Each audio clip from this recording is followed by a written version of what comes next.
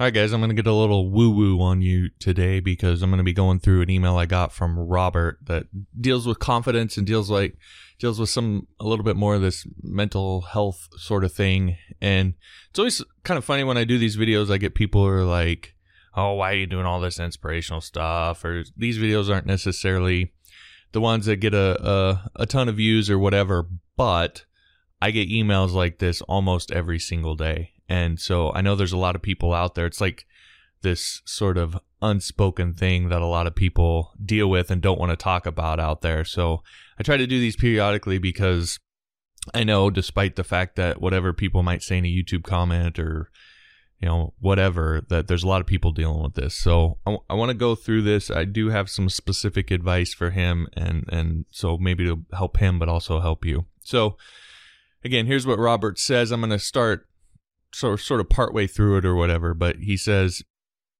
I suffer severely from an incredibly low confidence when it comes to my coding skills. They're at an all-time low. I've listened to your podcast about the imposter syndrome and it helped me to some point. But what I'd like to ask you is this. If you could name one thing that would help me eradicate some of this crappy confidence, what would it be? I think I know the answer. Knowledge, learn, put in the hours, take all your courses. Yes, that is what I've started to do. I'm at the chapter about interfaces in your object-oriented programming course right now. Do you have any other things that come to mind? I know there are no magic methods, but as a man of experience, you are likely to have some advice that I never thought of.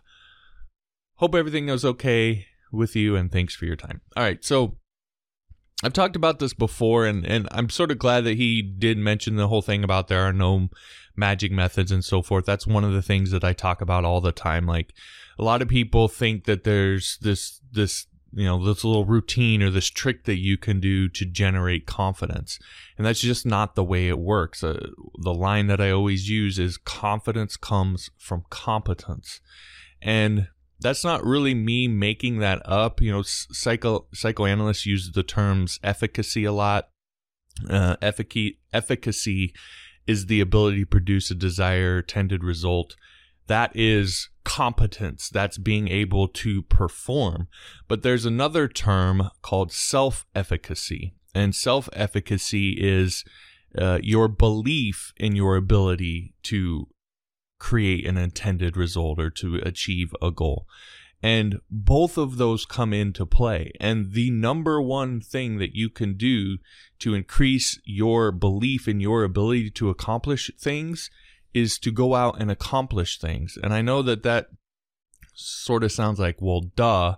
But again, when you have this environment where there's all these things out there, all this sort of woo-woo stuff where people are telling you you can do this mental routine or you can use this mind hack or whatever, and you're trying all this stuff except for doing the one thing that actually leads to confidence, which is working on your competence, then this sort of thing starts to become a little bit of a revelation to people, even though it really shouldn't be. But the thing is I know that when you're in that state, when you're sort of in that spot, what's hard to do is to get yourself to the point where you can take the action to create the competence so that you then get the confidence, right?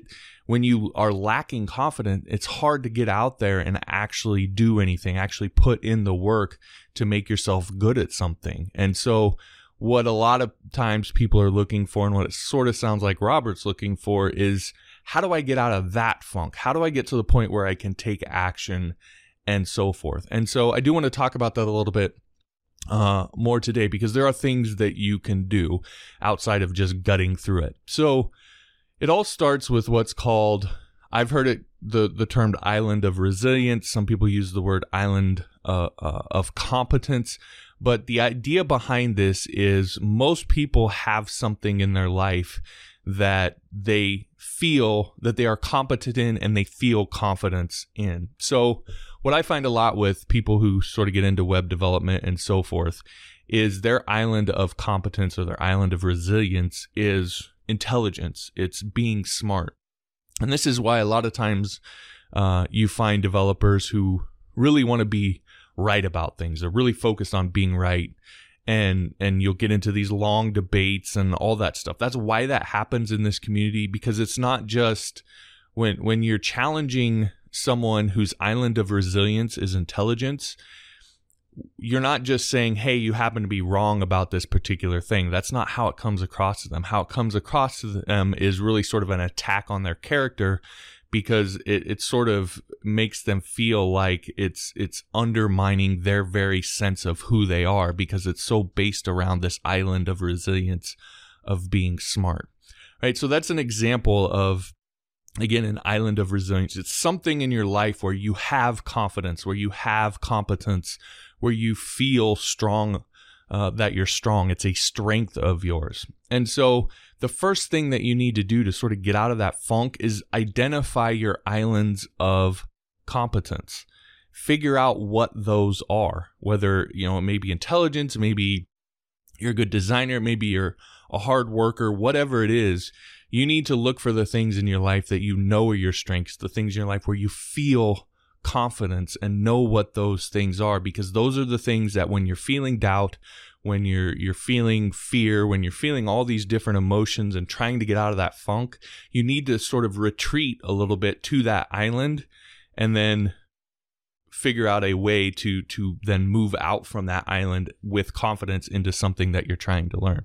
So again, the first step in this process is identifying the island of competence. The second thing that you need to do is you need to develop a process for leveraging that island into action, okay? Because at the end of the day, it's ultimately action that produces competence, right? It's getting out there and actually, if it's web development, it's actually building a website, it's taking a course, it's building an app, whatever it is. It's the action and that practice of learning that and practicing and doing it that is going to make you more competent, and the result of that is going to be confidence.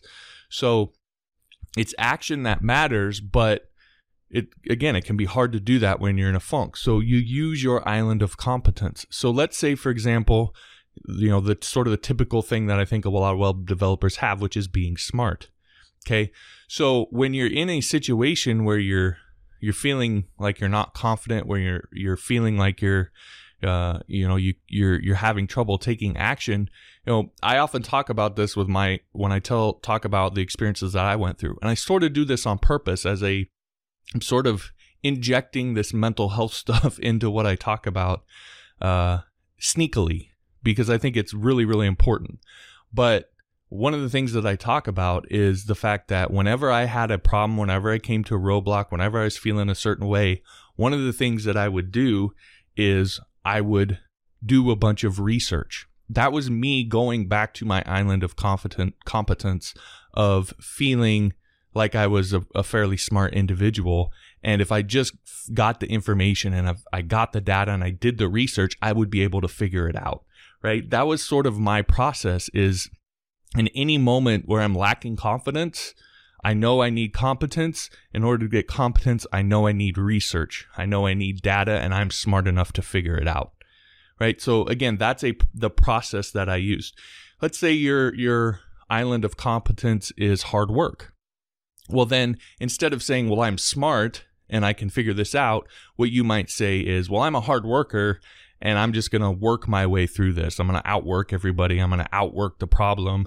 And, I may not be the smartest person in the world, but I'll work harder than everybody else. And that's how I'm going to get out of this. So that's going back to your island of competence and then coming out of it and getting yourself into action. Maybe your island of competence is something random. Let's just pick something random, like you're lucky. Okay. Maybe you just feel in your life you're a lucky person. Okay. So when you're feeling a lack of confidence, then what you can tell yourself is, well, you know what? I'm lucky, so I might as well just sort of stick around, keep taking a crack at this, and eventually something's going to break my way because I'm a lucky person. But if you look at all of those, the point of all of those is, again, you're going back to your island of competence and then figuring out a narrative that gets you into action. And this is why one of the things that I sort of mention here and there, and I did this in a video recently, is sometimes people get so focused on truth. And when I say that, I know it's like, that's something that people are like, what? That's crazy. Like, truth is all that matters. But you also have to think about where it leads you. So if it might be true that you're a complete dirtbag, not capable of anything or whatever, like in some sense that might be true. But if you just indulge in that and continually focus on that, where does that lead? It leads you to not taking action. It leads you to a life you don't want. It leads you down a path that you don't want to go down. So why indulge in that? Right?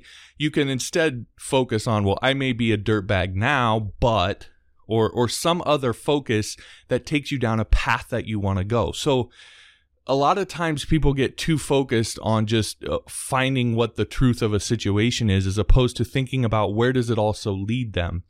And so again, this is why it's important that you develop a narrative that leads you in a direction that is a direction you want to go. And I'm not saying lie to yourself. In fact, you shouldn't lie to yourself. But that's why the island of competence is so important, because that is true.